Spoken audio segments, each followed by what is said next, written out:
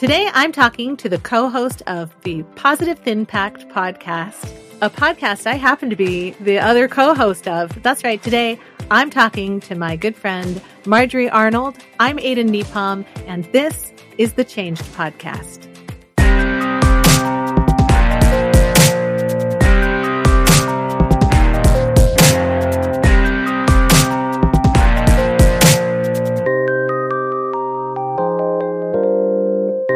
Margery, welcome to the Changed Podcast, a change from the Positive Thin Pact podcast.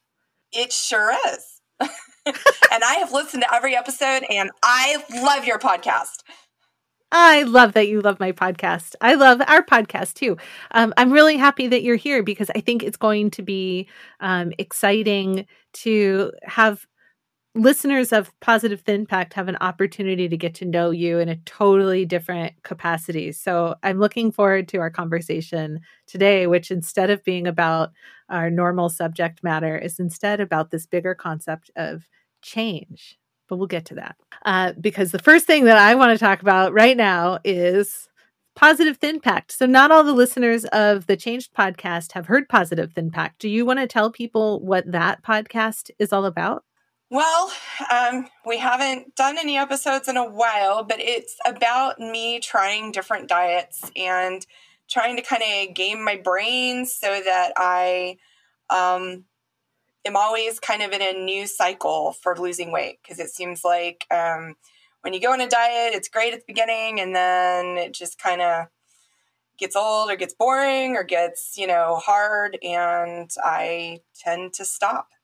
So this was a concept where I, instead of stopping, would just go on to the next one.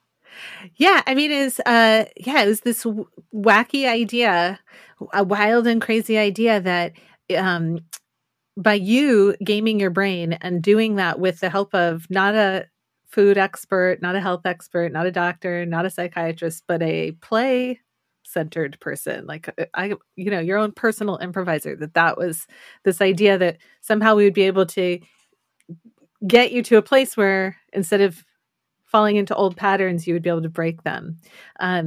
What do you think we discovered over the course of the journey that we took so far? I mean, the Positive Thin Pact's been on hiatus, as you mentioned, since the first few months of COVID.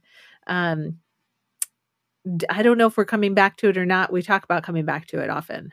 But the question on my mind is like, we took a journey. We tried a bunch of stuff. Did it work? What do you think? I think we ended up doing it for, about 9 months or so. And we tried the things, and I think I ended up losing probably less than 10 pounds from it. And I don't know if those are 10 pounds I would have lost anyway, or if it was because we were trying things. I think ultimately it was me doing a lot of dieting, and I think it brought to the forefront the thing I hate most about dieting, which is being so self-aware and conscious of what I eat. And just constantly thinking about food. That's a good point. Yeah. And I think that I was kind of in that mode. Yeah, it became the center of everything for us too. So it's like being your friend, being your collaborator on this project, and then also watching you go on that journey was like the whole time as your friend, I'm like, is this working? I don't feel like this is helping your health, which as your friend is the only thing I care about, And so and so that's sort of been my thought around, when we were doing it. But there were things about it that were super fun to do and that might be worth revisiting, like getting to read cool articles and we had one expert come on from a particular diet company. It was fun talking to her. Yeah. And I think I'd like to dig more into why this didn't work for me ultimately, as far as, because none of the diets ultimately really worked. None of them did what the diet said it was going to do. And I think that a lot of these publishers of diets, and I think a lot of diet creators, diet hawkers, anybody in this industry that tells you if you just do this, you're going to be thin and happy. I don't think they really take the human aspect into it, which is, a lot of times when you have a lot of weight to lose, there's a reason for it. You've got severe issues surrounding food, and no quick cure is really going to do that. And I know you hear that as well, but I think ultimately we proved that to be true. Yeah, you got to I deal agree with your with that. stuff. Well, you got to deal with your stuff. I'm a big believer in you have to love yourself enough to do good things for yourself. And that's a much bigger journey than, as you mentioned, somebody being like, just stop eating sugar. Right. Yeah, because, that saying, wherever you go, there you are. I think that's true for no matter what you weigh, there you are. I mean, and I know for me, I don't know if this is true for everybody that has a weight problem. I have issues with food, with physical health that causes weight gain and makes it difficult to lose weight. With, psychological issues from when I was growing up, it's a lot. And I think to pin all your hopes on lose 10 pounds in 10 days is kind of, it's a lot to put on that, or to think that, hey, Yeah. and if I lose 10 pounds, I'm suddenly going to be happy because, that it doesn't make you less yourself. And if you're already not a happy person, then it tends to just kind of highlight problems. I went years ago to one of those places in Durham which there's a lot of places in Durham, North Carolina, where you kind of, it's a weight loss clinic type of situation.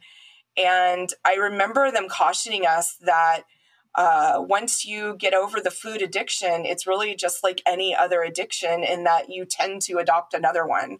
They said more often than not, for food addicts, you tend to go towards sex addiction and or alcoholism. So, but Wow. it's because it's such a drastic change seeing your new self in the mirror, and you probably are not going to be prepared for that if you lose weight quickly. So we recorded our last episode of Positive Thin Packed almost not a year ago, but almost a year ago. What has changed for you since we stopped recording episodes of Positive Thin Packed regarding the impetus for recording Positive Thin Packed? So what has changed for me is COVID scared the bejeebers out of me. I started reading articles that overweight people and obese, especially morbidly obese people, were dying from COVID at the same rate as elderly people, in that it was much higher than normal. Even though my doctors consider me relatively healthy for a fat person, it scared me. So last May, I talked to my doctor about doing something to kind of lose weight quicker instead of just doing this all on my own. Surgery for me is still not an option. I don't have insurance that covers it. I don't have my head on straight, I think, to deal with the absolute sudden weight loss that it would give me. And if you do research, it usually only works about long term, about half the time.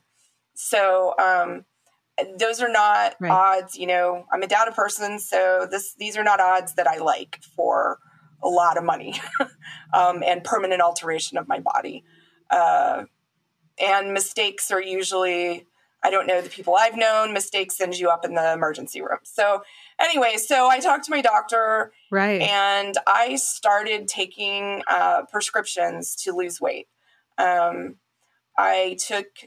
I started out with Saxenda, which is a shot that you give yourself every day, and it's basically a mega dose of a diabetic medication, and it's wildly expensive. And I did that until probably the end of December, and I just could not afford it anymore. And then I started taking something called Rybelsus, which is specifically for diabetes and was prescribed to me off label. Rybelsus? Rybelsus, yes. And it's a pill. Rybelsus. I was like, I think they're just making up names for fun now. Red bells us, blue bells us, pink bells us. No, it's Rybels. I guess that sounds like medication for something else. I don't. It was a strange. Oh, I got it. Like the bread, right? Yeah, exactly. Rybelsus. Like I'm sure like there's. I'm sure there's a scientific explanation. I doubt it. I'm sure that's what the focus group came up with that day. But anyway, it is a diabetic medication. It's basically a lower dosage of the same drug that's found in Saxenda. And it's been working. It's continued to work. So, but it's way less expensive. And and so at this point, you've really lost weight. I can see it in your face.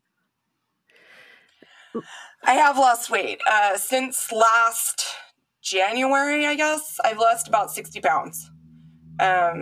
Which to me is kind of slow. Wow. We're looking at it, a little less than a pound a week, which is, I think, how I'm going to be successful with this thing. And with losing weight is to do it slow so that I kind of get used to myself.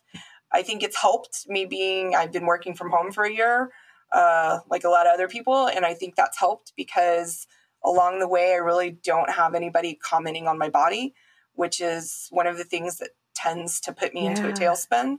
So, I think that's an aspect of the weight of anybody's health journey that people tend to forget about. Like, really good intended thing to do is to say you've lost a lot of weight and you look amazing because you've lost a lot of weight. But at the same time, there's the flip side of that, which is like, oh, what does that mean for before the weight loss? And does our relationship hang on the balance of what I look like? And also, you're looking at me, which is just that alone, I've had many conversations with my loved ones over the years, which makes it tricky because I want people to give me compliments. I love compliments. And at the same time, I don't want to feel like my appearance is the thing that matters most. So I think that's an aspect of anybody's health journey that is really hard to navigate. What do you think is best? Like, to pretend they don't see anything? I honestly think it's best to just go with, not commenting on people's bodies. I personally feel that way. I think that no matter how well-intentioned you are, it can come off as very gazy. And I think for me personally, and I've had this discussion with my therapist many times, weight has been kind of the thing I've done to insulate myself from attention from other people. And because often, the bigger a person is, the more invisible they are in the room. And so I think that that's kind of my protective padding, if you will. I just had this thought, you know that expression, the elephant in the room? Do you think that there's I've never ever had this thought before, but it's that huge thing that nobody's talking about and pretending like it's invisible. It's like, are we treating human beings like elephants in the room? I don't know. I hope that's not an offensive question. It just popped into my head as you were talking. It doesn't offend me. I don't know. I can't speak for every fat, but but yeah, it doesn't offend me. But at the same time, I think it's true. I think that, we don't look at how we portray fat people on TV, like on the news. We show their stomachs. We don't even show their heads or their faces. All we show is their torso. Yeah. Like, these people walking down the street are their fat. It's absolutely disheartening that this is how overweight people are seen in the world as nothing but their stomachs. So yeah, Right. I don't know if that's the origin of the expression, but I do feel like we're treating human beings like that. And I feel like a lot of people that aren't normally ist or don't believe in isms or whatever, really are not body positive about others. And I'll be honest, I grew up in the 80s. I find myself thinking that way sometimes too. You know, I don't Mm-hmm. speak it out loud, but yeah, those thoughts are in my head sometimes, like, wow, that's not flattering at all, or that Mm-hmm. person shouldn't be wearing that, crop tee. And a lot of people these days really don't have that shame. And that's good. I wish I could be Right. more like that. Yeah. Well, so the update is that you have chosen to take medication with help of your doctor in order to try and lose some weight, so that the comorbidity associated with weight and COVID is less of a factor in your level of risk. Is that what I'm understanding? That is exactly what prompted me to do it. That's kind of what prompts me to stay on it. Um, it's working, so I'll probably continue to do it even post COVID. So, you know, I, I think it was not a decision I took lightly. It's not something I recommend for everybody. I haven't gone the route of being on Yeah. amphetamines. I think that's one thing that's kind of a barrier I still don't really want to cross. Because I I don't always think know. of I always think of that Saved by the Bell episode, with Jesse And the having caffeine taken pills. amphetamines to try and study. Oh, I thought she was taking Yeah, caffeine pills. the like, I'm so excited. Oh, whatever. Oh, no, you're right. I'm thinking of Family Ties, and it's Alex P. Keaton on amphetamines. He gets the diet pills from Mallory's friend or whatever, or Jennifer's friend. I can't remember. You know what? These are old references. No one's watching these shows anymore. Well, so thank you for sharing the update. Is there anything else you want listeners to know about where you are currently? Fans of the Positive Thin Pact? Um, they may hear more from me in the future, but right now I'm not really dieting or worrying about food. I'm just kind of it's happening naturally in response to the medication, and I'm just gonna Right continue on. down that path for the foreseeable future until situations change. And just for listeners of Positive Thin Pact, Margery and I have talked about this. If the show comes back, which I think it might, it'll be in a different shape of show. Like the initial premise of trying to do a different diet every week, I think our discovery was that's not a great choice. So in terms of longevity and health and mental well-being. So I think if it were to come back, which it could and maybe will, it'll look different. So if you have thoughts about what would be cool to listen to, what inspires you or what you find interesting, certainly email positivethinpact@gmail.com with your ideas for what would make for a wonderful second changed version of Positive Impact. Absolutely. I would love to hear from our listeners on this. So let's shift gears a little bit. And I want to ask you about this other concept, this broader concept of change, just in general terms. Like it's a big word filled with meaning. But when you hear the word change, what comes up for you? Like what thoughts Um, come up for you? I think for me personally, it's things that have altered my life in some way. Mhm. It's a situation that's happened, and as a result, I'm a different person coming out of it. And when you think about those moments, are those hard moments to process, or are you one of those people that's like everything changed and it was awesome? Well, some changes are like that, but I'm probably more the former. Um, Change is pretty difficult, and I think it's difficult for most people. And And yeah, there's some positive changes. Some kind of changes, I think, are. Yeah. But I think with everything, even, good, bad, or ugly that's happened to me, I can look back and see that there has been some positive outcome, no matter how bad the change was, that resulted from it. Well, so listeners of Positive Impact know you as co-host of that show and subject of the journey of that show.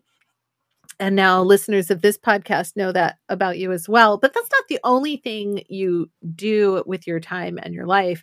You're also, like you said, a big data nerd. You do all kinds of stuff with spreadsheets and data and databases, things I don't understand.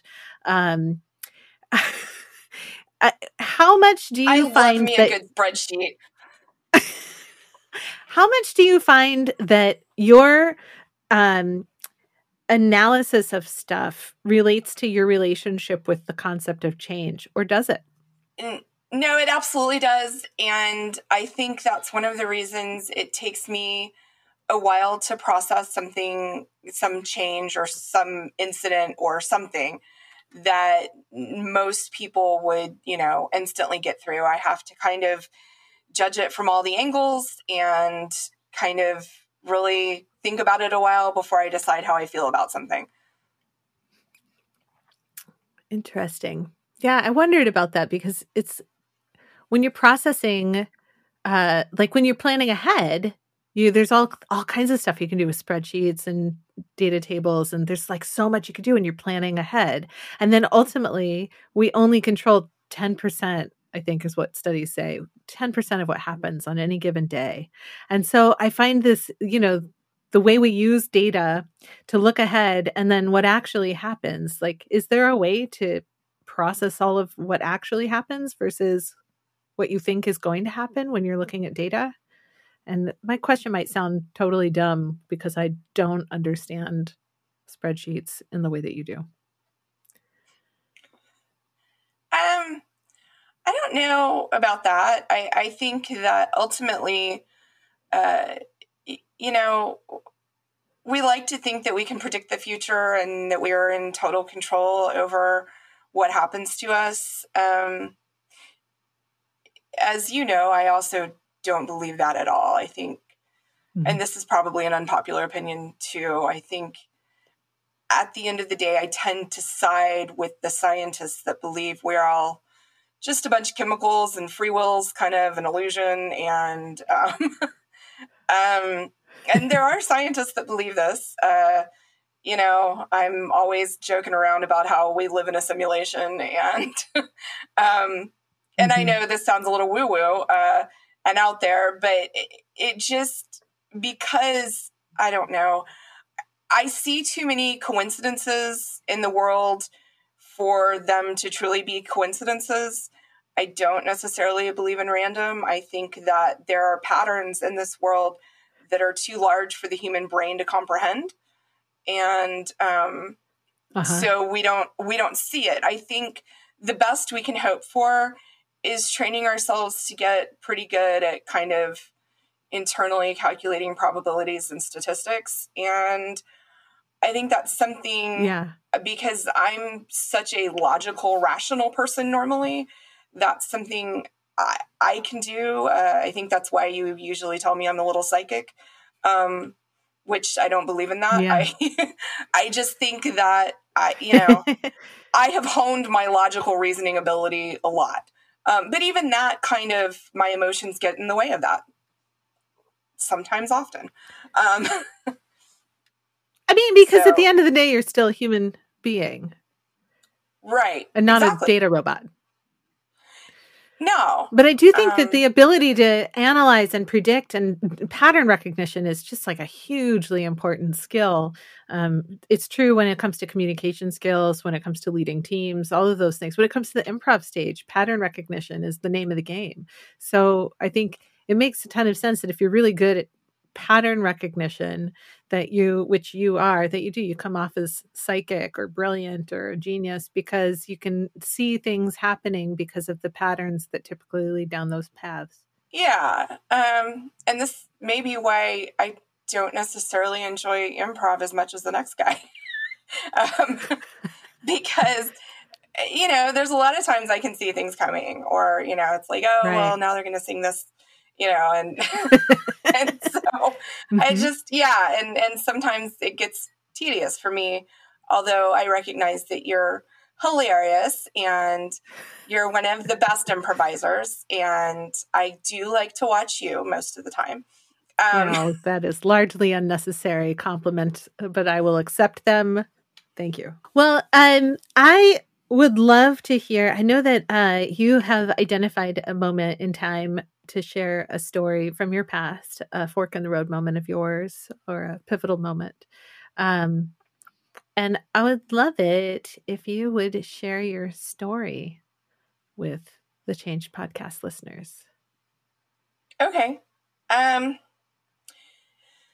let's see if I can get through this without crying. So, You're in a when safe you were space. asking, the interwebs, they're safe. Sure. I'm teasing.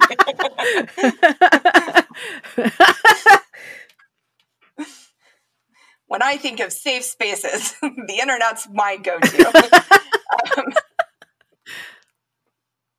No, really. All right, that's totally fair. Yeah, that's totally fair. When you were talking about change and it being, how do you think of change? And I said that I think of it as something that has altered my life in one way, shape, or form. I think the most life-altering thing that has happened to me was my mother's cancer diagnosis and subsequent death. My mom died when I was 24, and there's a book called Motherless Daughters that I read that she said something along the lines of, if your mom dies when you're between the ages of 13 and 23, I think she said, and I know I was 24, but I think it's close enough to 23, that it's like you've lived two lives. And I think for me, that's very, very true. My mother was diagnosed with inflammatory breast cancer when I was 20. And I'm an only child. And I have divorced parents. And so my mom was a single parent. And they had an idyllic divorce in that, I was at the forefront of every decision they made. They stayed very good friends and all that stuff. But still, it wasn't like my dad was going to get involved in my mom's care, it was on me. And at the time that she was diagnosed, she did not have a job. She had been laid off a few months before, maybe almost a year. I don't know. She had been temping. And back then, that was a little more precarious than, it is now. There were no benefits. There was nothing. And so I could tell, looking at her before she told me about her diagnosis, that something was wrong. I used to tell her, I think you need to adjust your bra or something because something's going on there. And I remember when she made an appointment with a clinic, with like a free clinic kind of situation at the county hospital to see somebody because she knew something was up. And she went in May of that year. And she told me, and this doesn't happen now. You have to understand that this was like the early 90s. And at that point in time, we really didn't know how estrogen affected the female body as far as cancer goes, as far as breast cancer goes particularly. And so it was kind of just a normal thing that when women hit menopause, they went on estrogen. And so she told me that she was entering menopause, and this is why she was going to see the doctor, is because she needed to get some estrogen. In reality, she knew something horrible was wrong. And she was diagnosed at what they call the orange rind stage. I urge you not to Google those images because they're disturbing. But basically your breast looks like an orange rind with the dimples, and it was bright red. And so she was diagnosed in May. It had been going on for a while before that, and she didn't get an appointment with the oncologist. They acted like it was no big deal, I guess. I don't know. I wasn't there with her. This is still something that kind of haunts me about all of this, is that she didn't tell us that it was most likely cancer. And she didn't get an appointment for a couple months, and that's when she officially got the cancer diagnosis. And like I say, it was at the orange rind stage at that point. She was, it's inflammatory breast cancer is kind of the worst of the worst. It usually happens in younger women. It usually doesn't happen in older women. But it was, that I think was life altering. I had quit school about a little over a year earlier, I guess. And I was kind of ready to go back. And about that time I was kind of ready to pick up my life where I'd left it off and not be young and stupid anymore and go back to school and finish my degree. And here I am, 20 years old, just turned 20 as a matter of fact. And all of a sudden, I'm supporting my mother. I'm her sole support. And it was horrible to think about life without her. At first I got into, we're going to fight this, we're going to beat this. And you have to understand, at that time, breast cancer was most definitely, more often than not, a death sentence, especially inflammatory breast cancer. She was diagnosed in 93, and her doctor told her that, no, I take that back. I'm sorry. She was diagnosed in 94, but her doctor told her at that time, had she been diagnosed 6 months earlier, they would not have treated her at all. They would have simply told her to go home and make her plans, and they would have given her about 6 months to live. So we're kind of blessed that they did anything to her, given that she had no insurance, she had no money. The county hospital was picking up the whole tab. And, the other thing, though, is that there was 2 months in between her initial doctor's appointment and getting in with an oncologist. And with inflammatory breast cancer, that can make a big difference. So that's something that I'll never really know if that made a difference or not. Anyway, she fought it bravely and valiantly for 4 years. And then in 1998, she passed away. And we expect to outlive our parents. But my mother was my very best friend. We were so codependent. It was ridiculous.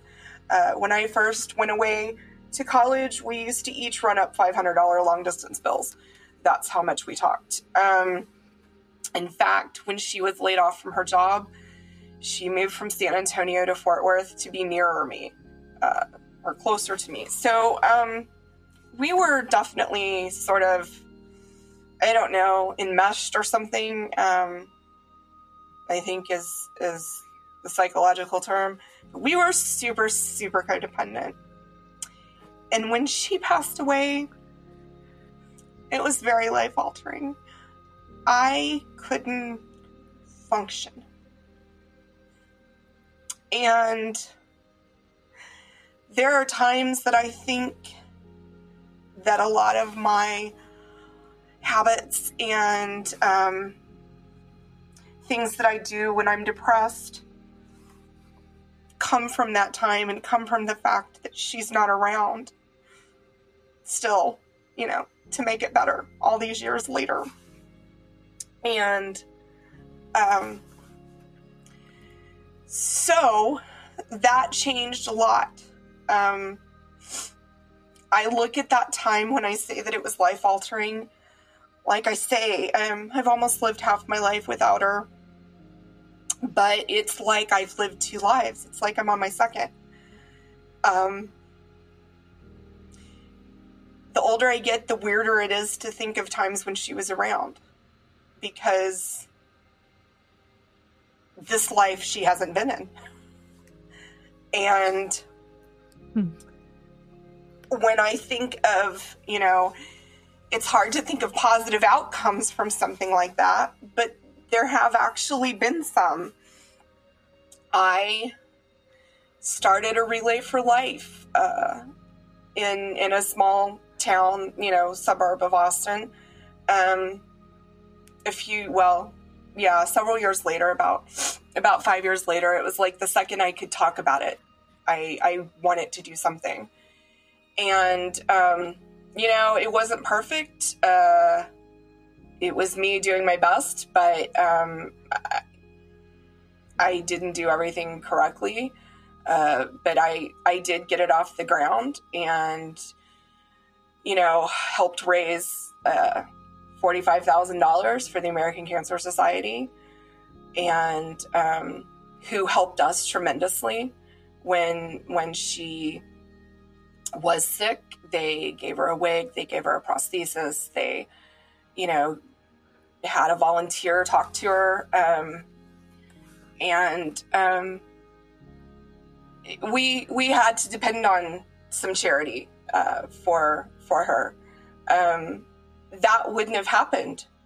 My mother was my first death. My only living grandparent outlived her.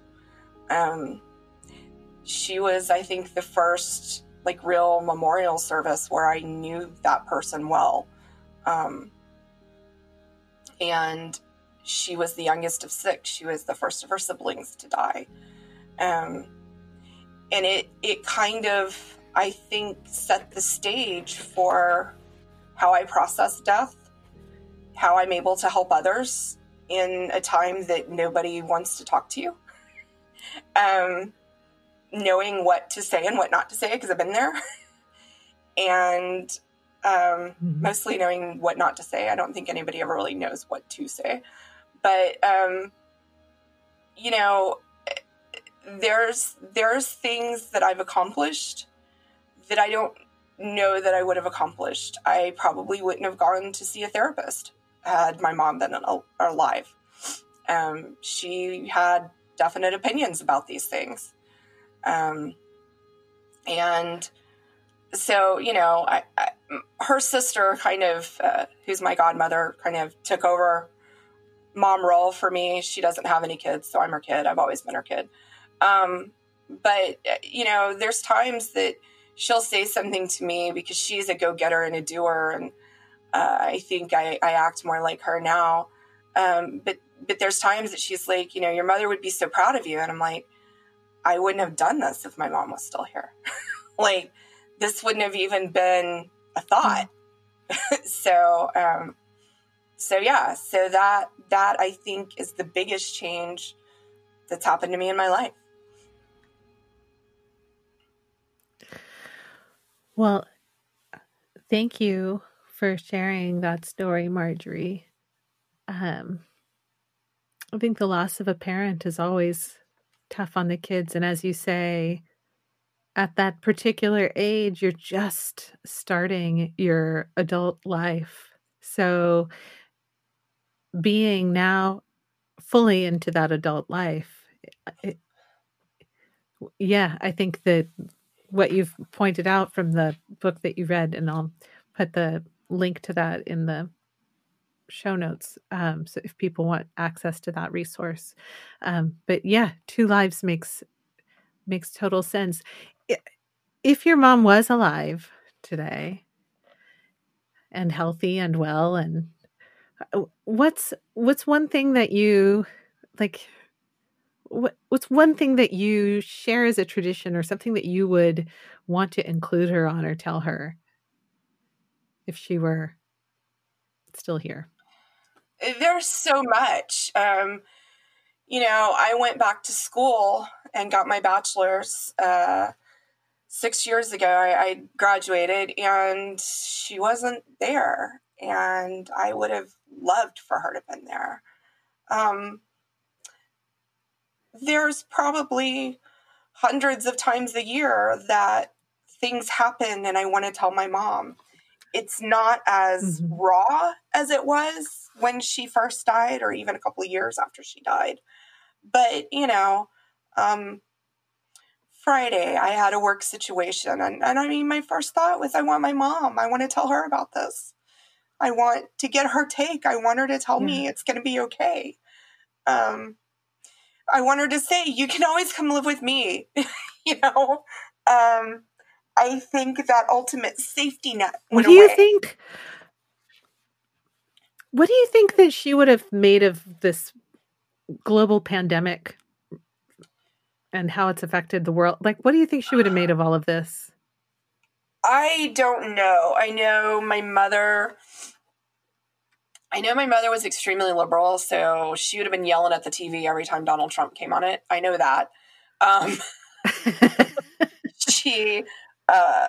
it's so funny that people that kind of sort of knew her don't usually know that about her. But she passed away when like Bill Clinton was in office and George W. Bush was the governor of Texas. And she used to scream at the TV every time George W. Bush came on it. So like people scream at the TV during a football game. And I think the response to the pandemic would have horrified her. I know all the police violence would have horrified her. She watched the entirety of the O.J. Simpson trial, and I remember her telling me that she thought he did it, but the police were so corrupt that there was no way they could have convicted him and rewarded them for that. They had to make a point. And I mean, this is her talking. This isn't, but she told me at that time. Right. They had to make a point. And like I say, she watched every minute of that trial. So, where I formed opinions based on sound bites and news clips and everything, she literally watched the trial every day. And that's what she told me that no, they were just too corrupt. So I think seeing it escalate would have really, I think the death this past summer would have just, she probably would have been at the protest, honestly. And my mom wasn't really a protester, but I think she would have been there. My mom was very much don't make waves, but I think this past year would have had her making waves.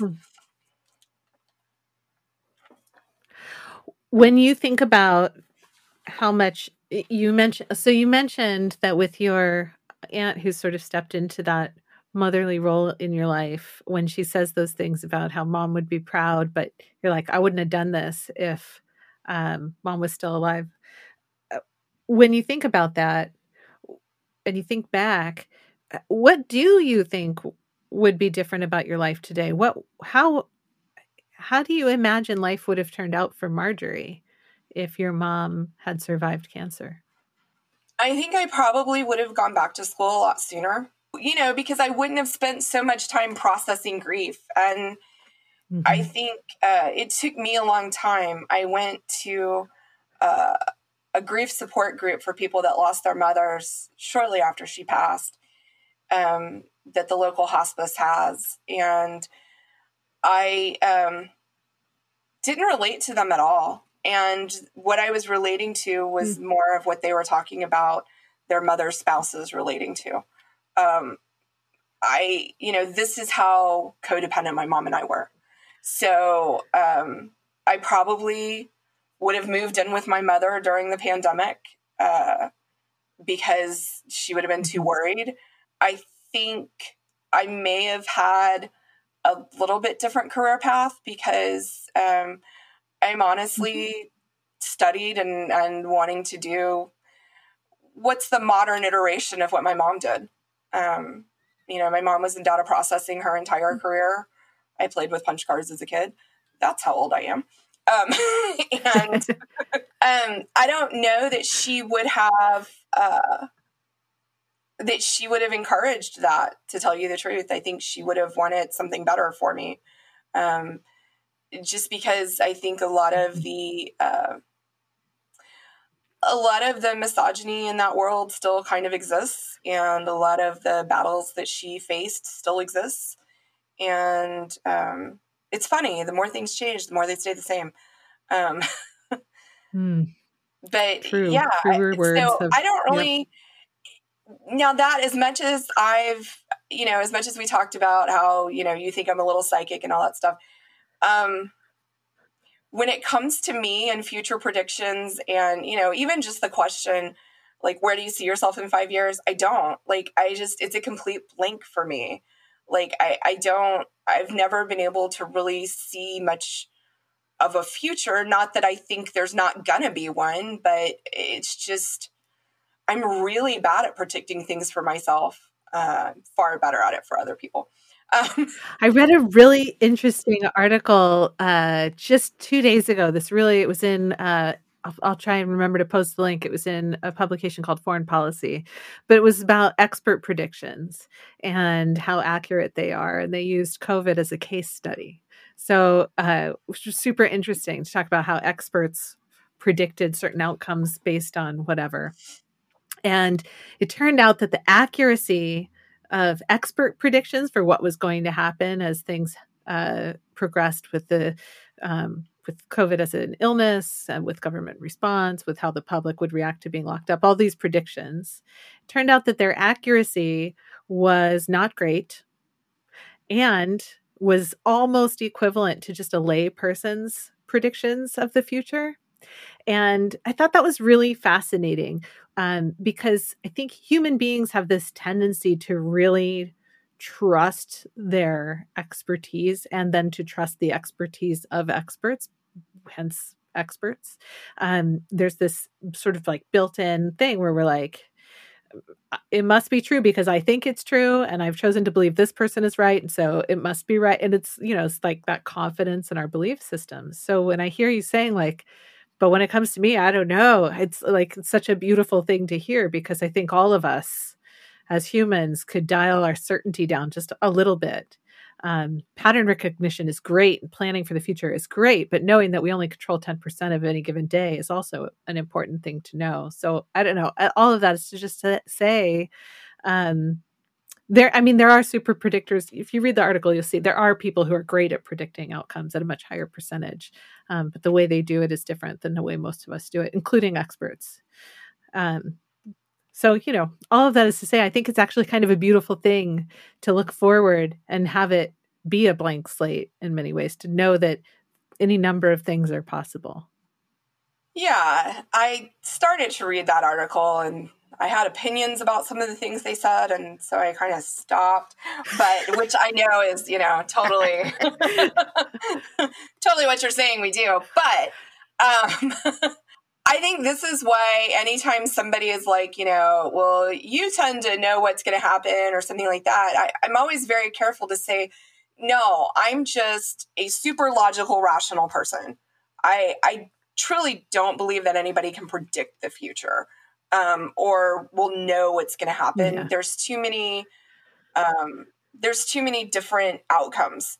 I can tell you the 2 or 3 that I think is most likely, but I think some of those predictions did actually happen. I think that, I think the one that I read that I was just like, yeah, I don't know about this, was when they were saying that experts predicted that people's mental health would suffer. And, I don't know. I didn't get as far as seeing how they, compiled all the data and, and what data they used and all this stuff. I think some of these things, they cherry pick their data, but most of the people I know. That's also kind of the nature of analyzing data, though. Yeah, well, it shouldn't be. Ideally, you're supposed to just take your data and accept the outcome it gives you. But I do think that, Wait, what? I know. But I mean, this is why we have so many problems with data predicting outcomes right now, is because, for instance, there needs to be diversity in the people that write the algorithms, because, we can see the disasters that have happened by having white men largely responsible for the algorithms.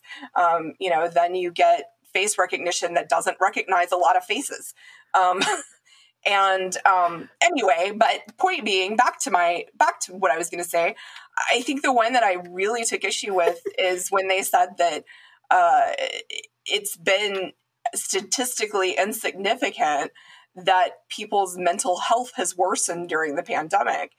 And the reason I take issue with that is because just about everybody I know has had, mental health issues that have cropped up, and it could just be anecdotal evidence. I recognize that, but it's interesting when all the stories I read, or all the, friends I talk to, or all the, people I deal with, is like, I wish I could hug somebody again. And if I could just do that one thing, it would make all of this worthwhile. Yeah. I think it's very real. So I that's when kind of I stopped reading that article. I was like, but wait. Fair enough. I wonder, I think, yeah. Oh, well, that makes sense. Those of you who read it, I'll be interested to hear if you read it. By the time you're listening to this episode, that article is like super old news anyway. But I am going to post a link because I'd be curious to hear people's responses. If like you, they're like, this article doesn't pass the sniff test. Or if like me, they're like, cool, weird, I don't know. So, I'll post the link. So Margery, as we're bringing this conversation to a close, what is it that you would like listeners to walk away with? What are your final thoughts here? I think my final thoughts are to try to look for the good in any change, or as a result from any change, because I think there are positive outcomes to be had no matter how horrific the change is. Thank you so much for being here. It's awesome to get to have this conversation in a totally different way than you and I normally interact. And I think your thoughts today have been really insightful. So thank you. Thank you for having me. I've thoroughly enjoyed myself.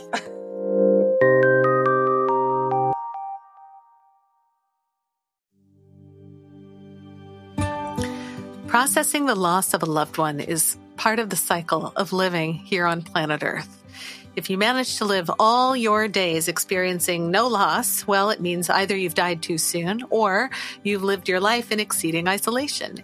And yet, despite how common this experience is as a human on planet Earth, the effects of losing a loved one can be profound. And certainly our view of the world changes as a result. Also true, each of us mourns and processes our grief in our own unique way. As we reconcile our new reality with the reality that we thought we were in for, what we expected to happen, what we think should or could have happened, that resolution of cognitive dissonance differs from person to person and circumstance to circumstance. I will never forget my mother's confusion and frustration when the people around her who loved and cared about her encouraged her to get over the loss of her husband, who had only been gone 6 months. Not only was she not ready to be over him and to move on, but their well-intended gesture came off as stabby, selfish, and judgmental. I'm going to go ahead and guess that they just didn't know how to process their discomfort with how she experienced grief. So I will leave you with this. I believe firmly that there is no right or wrong when it comes to how we grieve, nor is it our place to determine what someone else's grief should look like. If you know someone who is grieving, I would encourage you to be patient. If they're talking, listen. And know that grief isn't a problem that needs to be solved, so you can most likely hold your helpful advice unless directly asked. I want to hear from you. Have thoughts, feelings, sarcastic remarks, or a story to share based on listening to this episode? Help me keep the conversation going. Join the Facebook group. www.facebook.com/groups/Change Hub. Thank you, Margery, for being vulnerable and sharing your story. Special thanks go to my family for their love, support, and patience. To all of the amazing Changed Podcast Patreon page members who I couldn't do this without. The Art of Change Skills for Life and Patreon member producer, Dr. Rick Kirshner. Thank you to you for listening to the Changed Podcast. I'm Aiden Nepom, and I wish you the kind of experiences in life you're excited to tell stories about.